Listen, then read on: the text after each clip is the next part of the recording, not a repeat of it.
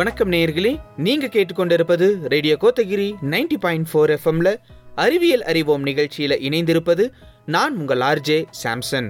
அறிவியல் அறிவோம் நிகழ்ச்சியில வாரந்தோறும் திங்கட்கிழமை அறிவியல் சார்ந்த நிறைய தகவல்களை நம்ம பகிர்ந்துட்டு வந்துட்டு இருக்கிறோம். நம்ம வாழ்ந்து கொண்டிருக்கிற இந்த காலகட்டத்தில் நம்மை சுற்றி இருக்கக்கூடிய நிகழ்வுகள், நம்ம கடந்து வரக்கூடிய நிகழ்வுகள் எல்லாத்துலேயும் ஏதாவது ஒரு வகையில் இந்த அறிவியல் அப்படிங்கிற ஒரு விஷயம் மறைந்திருக்கிறது. ஒரு சில நேரங்களில் நம்ம அந்த அறிவியலை தெரிஞ்சுக்கிறோம். ஒரு சில நேரங்களில் மறைந்து இருக்கக்கூடிய அறிவியலை நம்மளால் புரிந்து கொள்ள முடியறதில்ல. இந்த அறிவியல் அறிவோம் நிகழ்ச்சியின் வாயிலாக அறிவியல் சார்ந்த நிறைய விஷயங்கள், நிறைய தகவல்களை நாங்கள் உங்களுக்கு தொடர்ந்து வழங்கிட்டு வந்துட்டுருக்கிறோம். அந்த வகையில் இன்றைக்கும் அறிவியல் பற்றியான நிறைய செய்திகளை நாம் இன்றைய நிகழ்ச்சியில் கேட்டு தெரிஞ்சுக்க போகிறோம். தொடர்ந்து நிகழ்ச்சியில் இணைந்திருங்க. நீங்கள் கேட்டுக்கொண்டிருப்பது ரேடியோ கோத்தகிரி 90.4 FMல அறிவியல் அறிவோம் நிகழ்ச்சி. இன்றைய தினத்தில் அறிவியல் அறிவோம் நிகழ்ச்சியில் நம்ம கூட ஒரு சிறப்பு விருந்தினர் கலந்துருக்கிறாங்க. அவர்கிட்ட அறிவியல் பற்றியான தகவல்களை எல்லாம் நம்ம கேட்டு தெரிஞ்சுக்க போகிறோம். யார் அந்த சிறப்பு விருந்தினர் தானே யோசிக்கிறீங்க? வேறு யாரும் இல்லை, திரு மகேந்திரவர்மன், வேளாண் அலுவலர், ஜெயம் கொண்டத்திலிருந்து இன்னைக்கு நம்ம கூட நிகழ்ச்சியில் இணைஞ்சிருக்கிறாரு. இந்த நிகழ்ச்சியில் இன்னைக்கு அவர் இணைஞ்சதுக்காக ரேடியோ கோத்தகிரி சார்பாகவும் நம்மளுடைய நேயர்கள் அனைவரின் சார்பாகவும் ஒரு நன்றியை நம்ம தெரிவிச்சுக்கலாம். மிக்க மகிழ்ச்சிங்க ஐயா. நன்றியும் கூட. இந்த ஒரு அறிவியல் நிகழ்ச்சியில் கலந்துக்கிறதுல உள்ளபடிய மகிழ்ச்சிங்க ஐயா. ஐயா வணக்கம் ஐயா. இன்றைய தினத்தில் அறிவியல் பற்றியான நிறைய கேள்விகளையும் நிறைய விஷயங்களையும் நம்ம சார்கிட்ட கேட்டு தெரிஞ்சுக்க போகிறோம். முதலாவதாக நம்ம அவர்கிட்ட கேட்க போற கேள்வி என்னன்னா, அறிவியல் என்றால் என்ன? அறிவியல் அப்படிங்கிறது இந்த வார்த்தை இருக்கு இல்லைங்களா, அந்த சயின்ஸ், அந்த வார்த்தை இங்கிருந்து உருவாச்சு அப்படின்னு பார்த்தோம்னா, லத்தீன் மொழி, கிரேக்கத்தினுடைய தொன்மையான மொழி இருக்கிறது இல்லைங்களா, அந்த லத்தீன் மொழியில சைன்யா அப்படின்னு ஒரு அந்த வார்த்தையிலிருந்து உருவாச்சு. சைன்யா அப்படின்னா, அதாவது சென்யா அப்படின்னா கற்றல் அல்லது அறிவு அப்படிங்கிற பொருள். ஆங்கிலத்துல கூட அதை இயற்கை அறிவியலை தான் குறிக்குது சயின்ஸ் அப்படின்றது.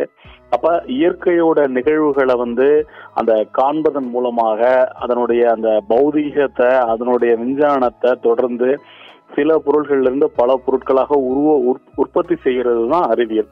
அப்போ அந்த நம்ம மனிதன் இந்த நம்ம சுற்றி இயற்கையினுடைய அந்த ஓட்டத்தை, இயற்கையினுடைய நிகழ்வுகளை, அதுக்குள்ள இருக்கிற கூட அறிவியலை புரிஞ்சுக்கிட்டது தான் ஆரம்ப கட்ட அறிவியல்.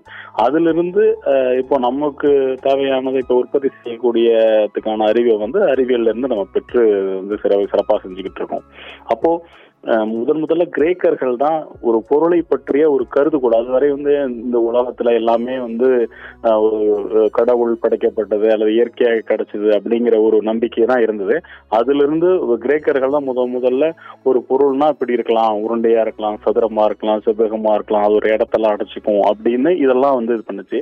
அப்ப அதுக்கப்புறம் இதுதான் ஆரம்ப கட்ட ஒரு கேள்விக்குறின்னு வச்சுக்கோங்களேன். அந்த ஆரம்ப காலகட்டத்தில இருந்து அடுத்து மறுமலர்ச்சி காலம். அந்த மறுமலர்ச்சி காலத்தை பொறுத்த வரைக்கும் நிறைய அறிவியலாளர்கள் உருவானாங்க. அதுதான் அறிவியல் மறுமலர்ச்சி கட்டம்னு சொல்லுவோம்.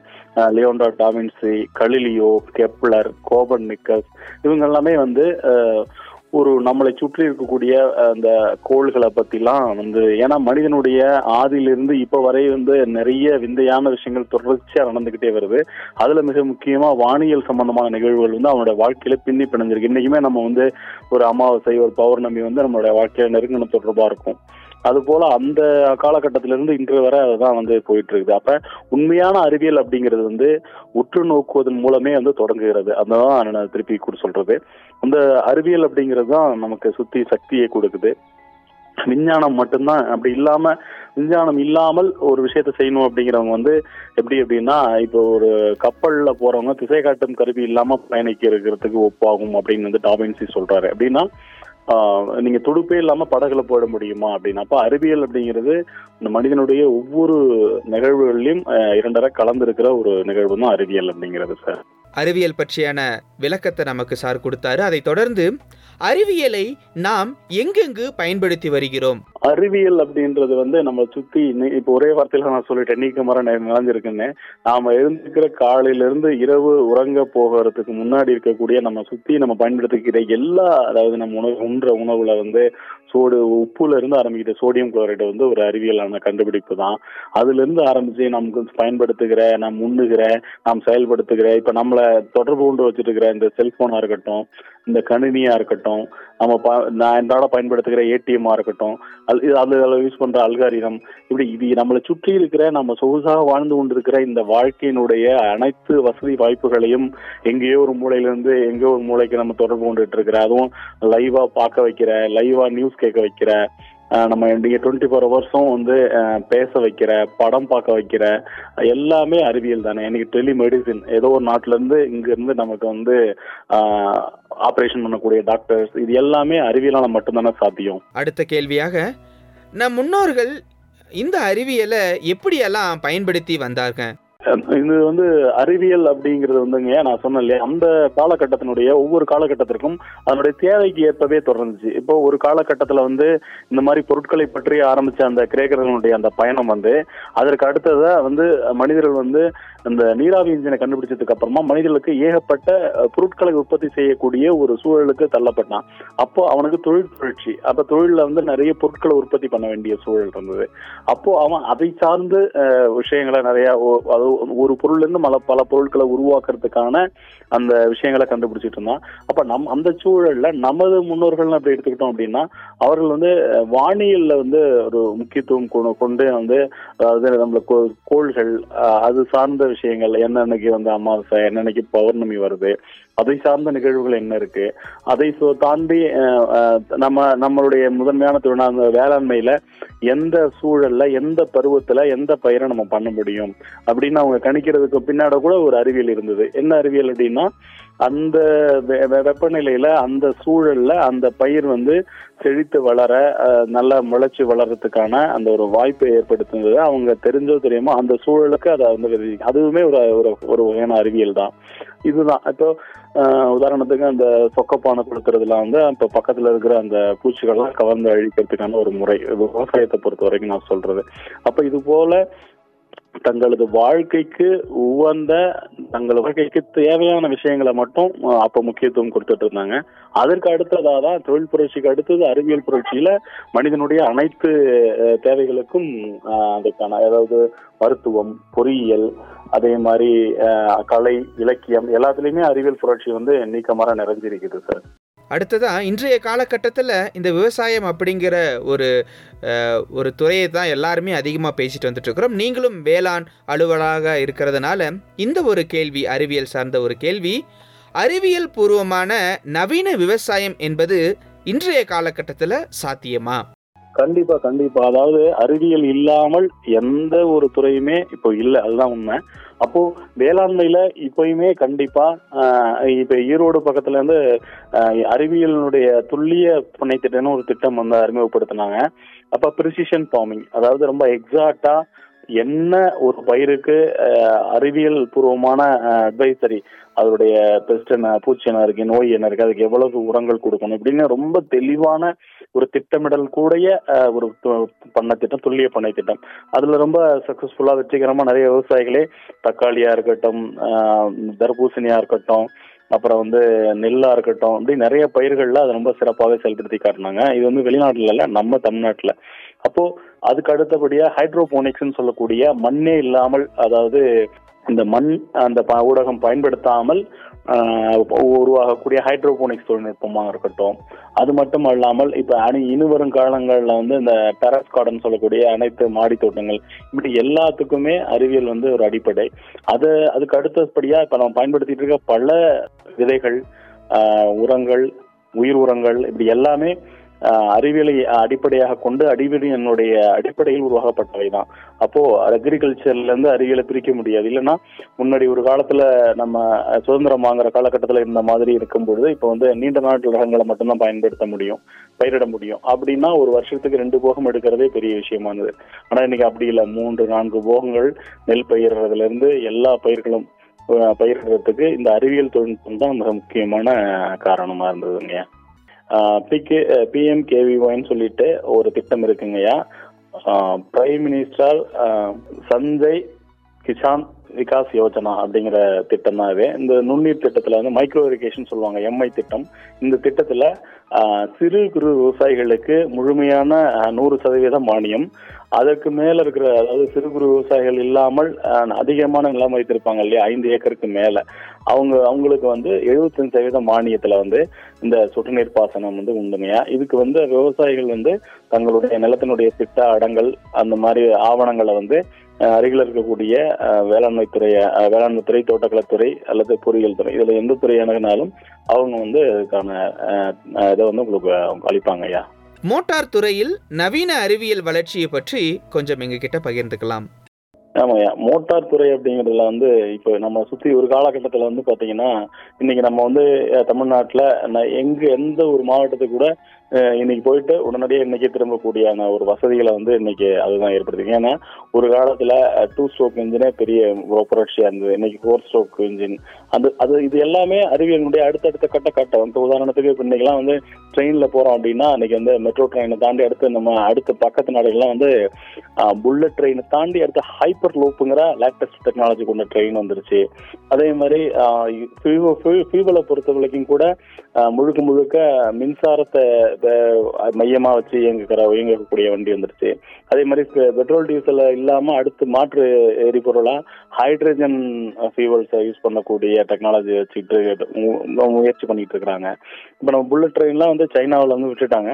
அதுல பாத்தீங்கன்னா 1 மணி நேரத்துக்கு 267 மைல் அந்த வேகத்துல போகக்கூடிய சூழல். இதற்கு அடுத்த வேகத்துல பாத்தீங்கன்னா ஒரு வெற்றிடத்துல, அதாவது ஒரு வேக்யூம் டியூப்ல அப்படியே ஒரு என்ன சொல்றதுன்னா ஒரு ஒரு சுரங்கம் மாதிரி ஒரு அமைப்புல கற்பனை பண்ணிக்கிட்டா அதுக்குள்ள வேற எதுவுமே இருக்காது, இந்த ட்ரெயின் மட்டும்தான் போகும்.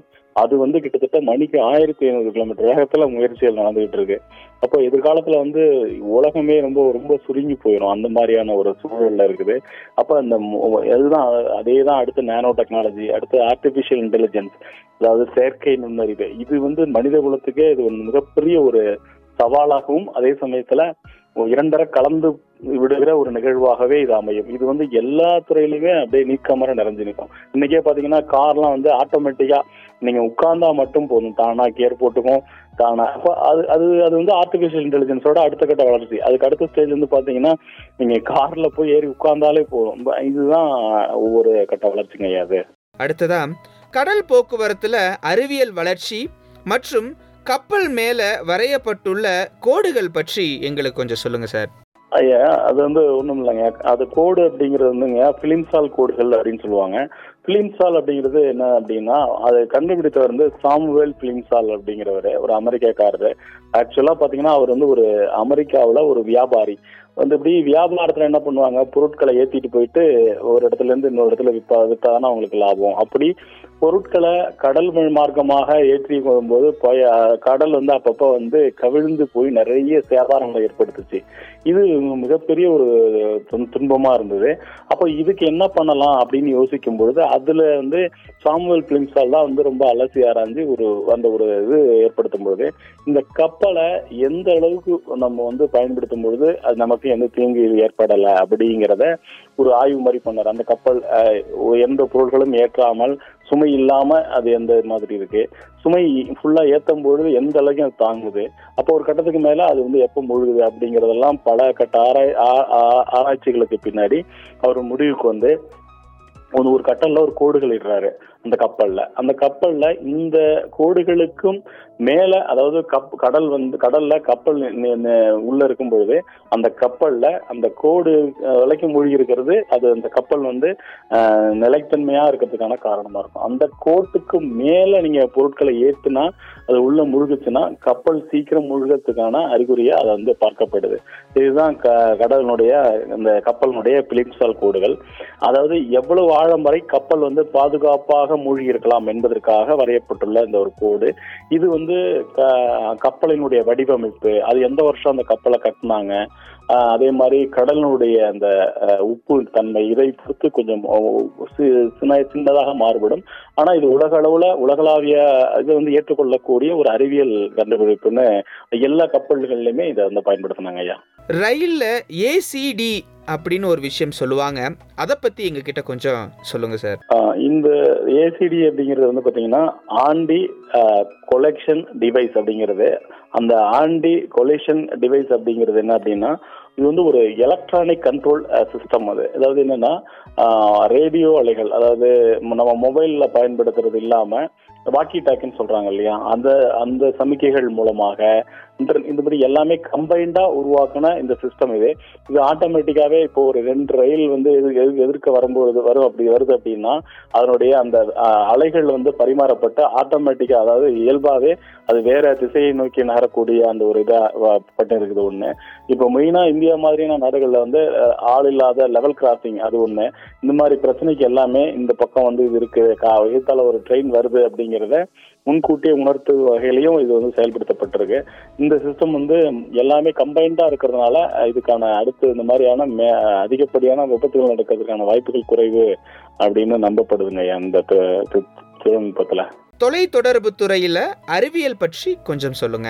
முதல்ல 2Gல ஆரம்பிச்சு 3Gல ஆரம்பிச்சு 1G 2G 3G 4G இப்போ 5Gல 5th ஜெனரேஷன் அதுல போய்கிட்டு இருக்கோம். இனி அடுத்த வரும் காலங்கள்லாம் வந்து பாத்தீங்கன்னா இதுதான், இது நமக்கு இப்ப கையில வச்சிருக்க டிவைஸ் இல்லாம போயிடும். இப்ப நம்ம கையில ஒரு போனுன்னு ஒண்ணு வச்சுக்கிட்டு பேசிட்டு இருக்கோம் இல்லையா, அது இல்லாமயே ஒரு சின்ன சென்சார் மட்டும் நம்ம கையில வச்சிருப்போம். அதுக்கு அடுத்து வரும் காலத்துல அந்த சென்சாரையும் நமக்குள்ளேயே பிக்ஸ் பண்ணிடுவாங்க. அப்போ வந்து நம்ம மைண்ட் என்ன நினைக்குதோ அது கூகுள்ல கூட இருக்குங்க, நம்ம அது என்ன மைண்ட் நினைக்குதோ அதற்கு ஏற்றபடி அது ஆட்டோமேட்டிக்கா கால் போயிடும். இப்போ நான் வந்து உங்களுக்கு பேசணும் அப்படின்னு நினைச்சேன் அப்படின்னாலே குங்கு எஃப்எம்முக்கு ஒரு கால் வந்துடும். அப்போ நான் உங்கள்கிட்ட எளிமையா பேச முடியும். நம்ம உட்காந்து போன் எடுத்து டவர் வந்துருச்சா, இந்த நம்பருக்கு பேசணும், கால் பண்ணணும் அப்படிங்கிற அந்த இதெல்லாம் இருக்காதுங்கய்யா. இனி வரும் காலம் எல்லாமே தொழில்நுட்ப காலம் வழங்க இருக்க போகுது. அதுலயும் இந்த ஏஐ தொழில்நுட்பங்களே, ஆர்டிபிஷியல் இன்டெலிஜென்ஸ், இது வந்து எல்லா துறைகளிலுமே கலந்து உருவாயிடுங்கய்யா. ஹைட்ரோ கார்பன் என்றால் என்ன? ஹைட்ரோ கார்பன் அப்படிங்கிறது ஒண்ணுமே இல்லைங்கய்யா. அதாவது எளிதாக தீப்பற்றி எரியக்கூடிய தன்மை கொண்ட, பெரும்பாலும் இயற்கையாகவே கிடைக்கக்கூடிய ஒரு நீரக கரிமங்கள், அதுதான் வந்து ஹைட்ரோ கார்பன் அப்படிங்கிறது. இந்த ஹைட்ரோ கார்பன் எதுக்காக முக்கியத்துவம் பெறுது அப்படின்னா, மனிதனுடைய எல்லா தேவைகளுக்கும் அடிப்படையாக விளங்கக்கூடிய எரிபொருள் வந்து இதுல தான் கிடைக்குது. மிக முக்கியமாக பெட்ரோல், டீசல் உள்ளிட்ட, மண்ணெண்ணெய் உள்ளிட்ட இந்த எரிபொருள் இதுல இருந்து கிடைக்கிறதுனால, அதாவது இயற்கை வாயு, இதுதான் வந்து ஹைட்ரோ கார்பன் தான் வந்து ஒரு பொருளாதாரத்தை தீர்மானிக்கக்கூடிய மிக முக்கியமான ஒரு ஆற்றல் மையமா விளங்குதுங்க ஐயா. பொதுவாகவே நம்ம சந்திச்சுட்டு இருக்கிற மிகப்பெரிய ஒரு பிரச்சனை என்னன்னா, இந்த தொழிற்சாலையிலிருந்து வரக்கூடிய அந்த கழிவு பொருட்கள். அப்படி தொழிற்சாலையிலிருந்து வரக்கூடிய கழிவு பொருட்களை எவ்வாறு நம்மளால சுத்தம் செய்ய முடியும், அதை பத்தி எங்ககிட்ட கொஞ்சம் பகிர்ந்துக்கலாம். இது ரொம்ப கஷ்டமான கேள்விதான். ஆனா என்ன அப்படின்னா, எல்லா அறிவியல் கண்டுபிடிப்புகள்லயுமே பாதக சாதகங்கள் உண்டு. அதுல என்ன அப்படின்னா, ஒரு மாசு கட்டுப்பாட்டு துறையில இருந்து ஒரு தொழிற்சாலையில இருந்தும் அங்கீகரிக்கப்பட்ட அளவுன்னு ஒண்ணு இருக்குதுங்க. இப்போ ஒரு பார்ட்ஸ் பர் மில்லியன் சொல்லுவாங்க. அது வந்து கன உலோக கழிவுகளா இருக்கட்டும், அல்லது வந்து உலோக கழிவுகளாக இருக்கட்டும், இது வந்து அந்த அங்கீகரிக்கப்பட்ட அளவை தாண்டாமல் இருக்கிறது தான் அந்த தொழிற்சாலை வந்து அது வந்து சொல்லணும். இப்போ நான் இருக்கேன் அப்படின்னா, நான் என்ன வேணாலும் பண்ணிட முடியாது. என்னுடைய தொழிற்சாலையிலிருந்து இந்த அங்கீகரிக்கப்பட்ட அளவுங்கிறது இவ்வளவுதான். இதுக்கு மேல வெளியில போகாம பார்த்துக்கக்கூடிய அளவு கூடிய சுத்திகரிக்கப்பட்ட, அதாவது சிறந்த தொழில்நுட்பங்களா வந்து நம்ம பயன்படுத்தலாம். என்ன அதுல விலை அதிகமா இருக்கு, அதனால அதை வந்து நம்ம அதிகமா பயன்படுத்துறது இல்லை. அதனால அந்த அங்கீகரிக்கப்பட்ட அளவுங்கிறது சொல்றோம் இல்லைங்களா. இப்போ உதாரணத்துக்கு மெட்டல்ஸ், ஹெவி மெட்டல்ஸ், அந்த பார்ட்ஸ் பர் பில்லியன் சொல்லுவாங்க, பிபிஎம் சொல்லுவாங்க, அது எல்லாமே அங்கீகரிக்கப்பட்ட அளவை விட அதிகமாக கலக்கிறது தான் இங்க பிரச்சனையா இருக்கு. அதனாலதான் இந்த பகுதி ஃபுல்லாவே வந்து அந்த மண்ணும் அந்த தண்ணீரும் வந்து அதிகமாக பாதிக்கப்படுகிறது. அது இந்த புற்றுநோய் வருவதற்கான அடிப்படை காரணமே இந்த மெட்டல்ஸ், ஹெவி மெட்டல்ஸ்ன்னு சொல்லக்கூடிய இந்த கன உலோகங்களும் உலோக தனிமங்களுடைய அந்த கான்சன்ட்ரேஷன் சொல்லக்கூடிய அந்த செறிவு அதிகமா இருக்கிறது தான். இதை வந்து தவிர்க்கணும். அதே மாதிரி அங்கீகரிக்கப்படாத அந்த என்ன கலர்ஸ் ஏஜென்ட்ஸ் சொல்லுவாங்க இல்லையா, அது எல்லாமே கார்சினோஜெனிக் எஃபெக்ட், அதாவது புற்றுநோய் ஏற்படுத்துறதுக்கு அது வந்து வசதியாக இருக்கக்கூடிய காரணிகள், அதை எல்லாமே தவிர்க்கணும். நீங்க பெரும்பாலும் ரொம்ப ரொம்ப பெரிய அட்வான்ஸ் மேலை நாடுகள்ல ரொம்ப கண்ணை பறிக்கக்கூடிய வண்ணங்களை பயன்படுத்துறது இல்லை. அவங்க எல்லாருமே இயற்கையா கிடைக்கக்கூடிய அவுரி உள்ளிட்ட அந்த அதாவது இயற்கை அவுரி செடியிலிருந்து இருக்கக்கூடிய அந்த சாயம், ஒரு காலகட்டத்தில் அதை நம்ம இந்திய சுதந்திர போராட்டத்துல அதுக்கும் ஒரு பங்கு இருக்கு. அவுரிய பயிரிட சொல்லி கூட ஒரு பெரிய போராட்டம் காந்தி நடத்தினாரு. அப்ப அதுல இருந்து கிடைக்கக்கூடிய சாயங்களை எல்லாம் பயன்படுத்தினாங்க. இன்னைக்கு வந்து நம்மளுடைய கண்மூடித்தனமான நுகர்வு இருக்கு இல்லையா, அதுவும் இதுக்கு ஒரு காரணம். மிக முக்கியமா அங்கீகரிக்கப்பட்ட அளவை விட அதிகமாக வெளியில விடுறதுதான் பிரச்சனை. அதை சரி பண்ணுவதற்கு நிறைய தொழில்நுட்பங்கள்லாம் இருக்கு. அது என்னன்னா விலை அதிகமா இருக்கிறதுனால லாப நோக்கத்தோடு செயல்படுறதுதான் இது இங்க மிக முக்கியமான அடிப்படை காரணமா விளங்குது இதுக்கெல்லாம். தொல்லியல் துறையில அறிவியல் வளர்ச்சி எவ்வாறு பயன்பெறுகிறது? தொல்லியல் துறை இதுக்கு முன்னாடி வரை அகழ்வாராய்ச்சியை பொறுத்த வரைக்கும் முதல்ல அதாவது அகழ்ந்து அந்த நிலத்துல அகழ்ந்து அதுல என்ன கிடைக்குதோ அதை அடிப்படையாக கொண்டு உதாரணத்துக்கு இப்போ இதுக்கு முன்னாடி வரை சிந்து சமவெளி நாகரிகம் அதாவது இண்டஸ் வேலி சிவிலைசேஷன் மட்டும்தான் பேசிட்டு இருந்தாங்க. ஆனா இப்போ நம்ம சிவகங்கை மாவட்டத்தினுடைய கீழடியில கிடைக்கக்கூடிய அந்த அகழ்வாராய்ச்சியில எடுத்துக்கப்பட்ட அந்த எச்சங்களை வச்சு இல்ல அதுக்கு முன்னாடி இங்க ஒரு சமூகம் இந்த மாதிரியான ஒரு வாழ்க்கை முறையை வாழ்ந்திருக்காங்க அப்படின்னு சொல்றாங்க. அப்ப இதெல்லாம் எப்படி சொல்றாங்க அப்படின்னா கார்பன் டேட்டிங் சொல்லுவாங்க. அதாவது கார்பன் டேட்டிங் அப்படிங்கிறது என்ன அப்படின்னா ஒரு மனிதன் மனிதனோ விலங்கோ அல்லது தாவரமோ ஏதோ ஒருடைய அந்த எச்சங்கள் இருக்கும் பொழுது அந்த ஒரு மண்டையோடா இருக்கலாம் அல்லது அவங்க பயன்படுத்தின ஒரு பொருட்களா இருக்கலாம், அதுல அந்த கார்பன் எவ்வளவு சிதைந்திருக்கு அப்படிங்கறதான். ஒரு கார்பன் சிதைவுறதுக்கு இப்போ ஒரு 5000 ஆண்டுகள் ஒரு இருக்குது அப்படின்னா அந்த கார்பன் பாதியா சிதைவுட்டுருன்னா அப்போ 2500 வருஷத்துக்கு முன்னால, அப்ப அது காலா சிதைவுட்டு இருந்ததுன்னா அப்போ ஒரு 1000 வருஷத்துக்கு முன்னால அப்படின்னு ஒரு சயின்டிபிக்கான இது வரைக்கும் இது இவ்வளவு இருக்கலாம் அப்படி இருக்கலாம் குத்துமதிப்பா பேசுறதை விட எக்ஸாக்டா அதுல இருக்கக்கூடிய அந்த கார்பன் பொருட்களை வச்சு அதனுடைய வயதை கணித்து இந்த இந்த அகழ்வாராய்ச்சியில இருந்து எடுக்கப்பட்ட பொருட்களுடைய காலம் இந்த நூற்றாண்டை சார்ந்ததுன்னு அறுதிட்டு கூறுறதுக்கு அறிவியல் தான் அடிப்படை. இப்போ கார்பன் டேட்டிங்னு சொல்லக்கூடிய இந்த முறை தொல்லியல் துறையில பயன்படுத்துங்க. இது ரொம்ப முக்கியமானது, உலக அளவுல எல்லாரும் ஏற்றுக்கொள்ளக்கூடியது. இப்போ அது பண்ணாம நம்ம செய்யும்போது மற்ற உலக நாடுகள் அதை ஏற்றுக்கணுங்கிற அவசியம் இல்லை. அதுக்கான அறிவியல் பூர்வமான மெத்தட் இதுதான். அப்போ இந்த முறையில கார்பன் டேட்டிங்ல இத்தனை வருஷம் ரொம்ப பழமையானதுன்னா அப்பா ஓகே அப்படிங்கிற மாதிரி இந்த தொழில்நுட்பம் தொல்லியல் துறையில பயன்படுத்தப்படுதுங்கய்யா. இப்ப இருக்கக்கூடிய காலகட்டத்திலையும் கடந்த காலகட்டத்திலே நம்ம பார்க்கும்போது இந்த அறிவியலோட வளர்ச்சி மிக அருமையா இருக்குது. வரும் காலங்களில் இந்த அறிவியல் துறையில் எந்த மாதிரியான மாற்றங்கள்லாம் இருக்கும்? கண்டிப்பா அதான் திருப்பி சொல்றேன் இல்லைங்களா. அதாவது நம்ம அந்த ஏஐன்னு சொல்லக்கூடிய இந்த ஆர்டிபிஷியல் இன்டெலிஜென்ஸ் இருக்கு இல்லைங்களா, அந்த செயற்கை நுண்ணறிவு இது ஒரு மனிதனை புரட்டி போடக்கூடிய ஒரு தொழில்நுட்பம். இன்னும் சொல்ல போனா மனிதனுக்கு ஒரு சவால் விடக்கூடிய ஒரு தொழில்நுட்பமே. ஏன்னா மனிதனை மாதிரியே சிந்தித்து நம்மளோட ரொம்ப பெட்டரா அதாவது ரொம்ப சிறப்பா அடுத்து இந்த இதுக்கு 5 ஆப்ஷன் இருக்குது. நான் ஒரு செயலை செய்ய போறேன் அப்படின்னா அந்த செயலை நீங்க இத்தனை முறையில செய்யலாம். அப்ப இந்த முறையில இவ்வளவு % வெற்றி கிடைக்கும், இந்த முறையில செஞ்சீங்கன்னா இதுல உங்களுக்கு 85% கிடைக்கும், இந்த முறையில செஞ்சீங்கன்னா 92% கிடைக்கும், இந்த முறையில நீங்க செஞ்சீங்கன்னா 98% கிடைக்கும் அப்படின்னு அறுதிட்டு கூறுறது மட்டும் இல்லாம நம்மளோட அது சிறப்பா செய்யக்கூடுது. இப்ப நீங்க சமீபத்துல கூட பாப்பீங்க, அதாவது ஒரு செயற்கை நுண்ணறிவுல ஏஐ இன்டெலிஜென்ஸ்ல ஒரு லேடி நியூஸ் வாசிச்சிருக்கிறது நீங்க பாப்பீங்க. அது ஏதோ நியூஸ் வாசிக்கிறது தானே அப்படின்னு கடந்து போறலாம அது போல நமது மனிதனுடைய வாழ்க்கையில 2 இந்த தொழில்நுட்பம் கலந்து யாரு மனிதன் யாரு ஏஐ அதாவது ஆர்டிபிஷியல் இன்டெலிஜென்ஸால உருவாக்கப்பட்ட ஒரு ரோபோனே தெரியாத அளவுக்கு மனிதனுடைய வாழ்க்கையில அறிவியல் தொழில்நுட்பம் 2 கலந்துருங்கய்யா. இறுதியா நமது நாடு சுதந்திரம் அடைந்து 75 வருடம் ஆகிருச்சு. இன்னும் கிராமப்புறங்கள்ல அறிவியல் ரீதியாக மாற்றம் ஏற்பட்டு உள்ளதா, இல்ல அறிவியல் துறை இன்னும் வளர்ச்சி அடைய வேண்டுமா அப்படிங்கிற உங்க கருத்தை நீங்க பகிர்ந்துக்கலாம். ரொம்ப அருமையான ஒரு கேள்விங்கய்யா. கண்டிப்பா அறிவியல் தொழில்நுட்பம் எல்லா பக்கமும் நீக்கமாற நிறைஞ்சிருக்குது ஒண்ணு. ஆனா நிறைய மக்கள் இது அறிவியல் தொழில்நுட்பம் தானா அப்படின்னு உணராத அளவுல இருக்கிறது தான் இங்க விஷயம். என்ன அப்படின்னா ஒரு காலகட்டத்துல நம்மளுடைய இந்தியாவை பொறுத்த வரைக்குமான 1947 அதனுடைய நம்மளுடைய பிறப்பு விகிதமா இருக்கட்டும், உணவு நமக்கு நம்ம தாத்தா காலத்திலேயே உணவுலாம் கேட்டீங்கன்னா எல்லோரும் நாங்க பாக்குறதே பெருசுப்பா அப்படிம்பாங்க. அப்போ அந்த ஒரு சூழல்ல இருந்து இன்னைக்கு எல்லா உணவு தானிய உற்பத்திகளா இருக்கட்டும் அதாவது அதே மாதிரி அந்த காலகட்டத்துல ஒரு 25 வயசு 30 வயசு தாண்டது பெரிய விஷயம். கொள்ளை நோய்கள் அதே மாதிரி தொற்று நோய்கள் இதனால மக்கள் நிறைய பேர் இறப்பு சதவீதம் அதிகமா இருந்தது. இன்னைக்கு அதெல்லாமே குறைஞ்சி பிறப்பு இறப்பு விகிதமா இருக்கட்டும், கர்ப்பிணி பெண்களுடைய அந்த குழந்தை பேர்ல இருந்து நல்ல ஆரோக்கியமான குழந்தைகளை உருவாக்குறதா இருக்கட்டும், ஊட்டச்சத்து விகிதமாக இருக்கட்டும், அத மனிதனுடைய அந்த வாழ்நாள் அதாவது அவனுடைய வாழ்நாள் வயது அதிகமா இருக்கிறது, இது எல்லாமே அறிவியலால மட்டும்தான் நிகழ்ந்தது. இன்னைக்கு எந்த ஒரு கிராமத்திலையும் மொபைல் போன் இல்லாம இல்ல. அந்த மொபைல் போன் மட்டுமே அதாவது கிட்டத்தட்ட அடிக்கடி படிச்சுட்டு இருப்போம், ஒரு 20 வகையான அறிவியல் தொழில்நுட்பத்தை அது உள்ளடக்கி இருக்குது.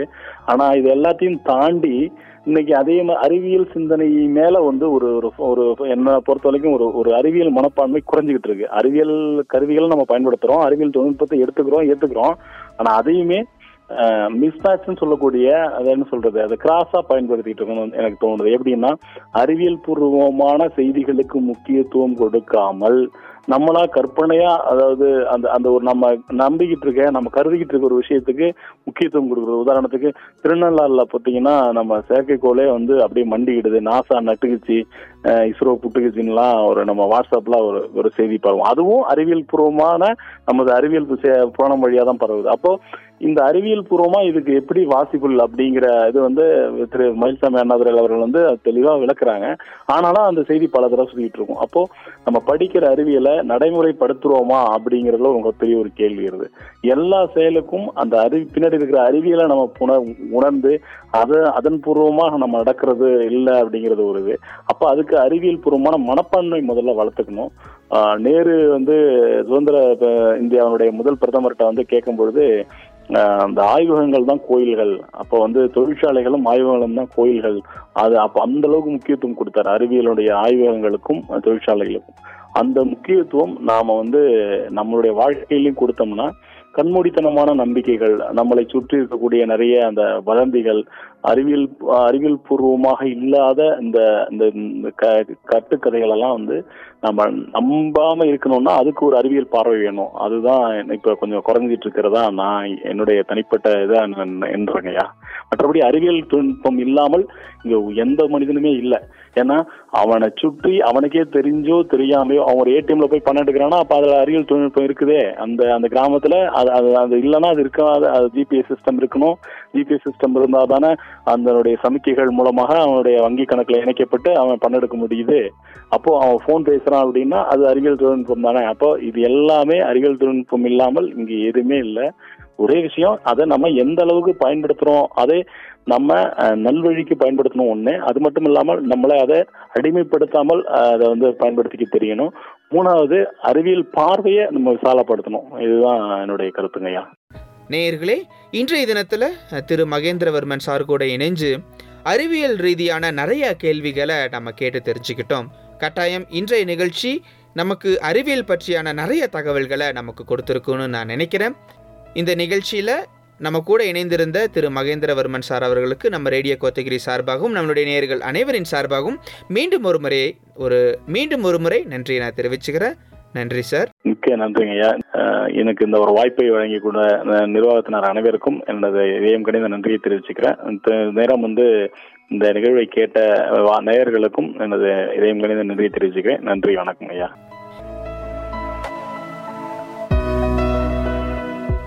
நேயர்களே, நிகழ்ச்சியில் இறுதி கட்டத்துக்கு வந்துட்டோம். இந்த நிகழ்ச்சி பற்றியான உங்களுடைய கருத்துக்களை நீங்கள் பகிர்ந்துக்கணும் அப்படின்னு விருப்பப்பட்டீங்கன்னா 8940731012 அப்படிங்கிற நம்பருக்கு தொடர்பு கொண்டு நீங்கள் உங்களுடைய கருத்துக்களை எங்களுக்கு பகிர்ந்துக்கலாம்.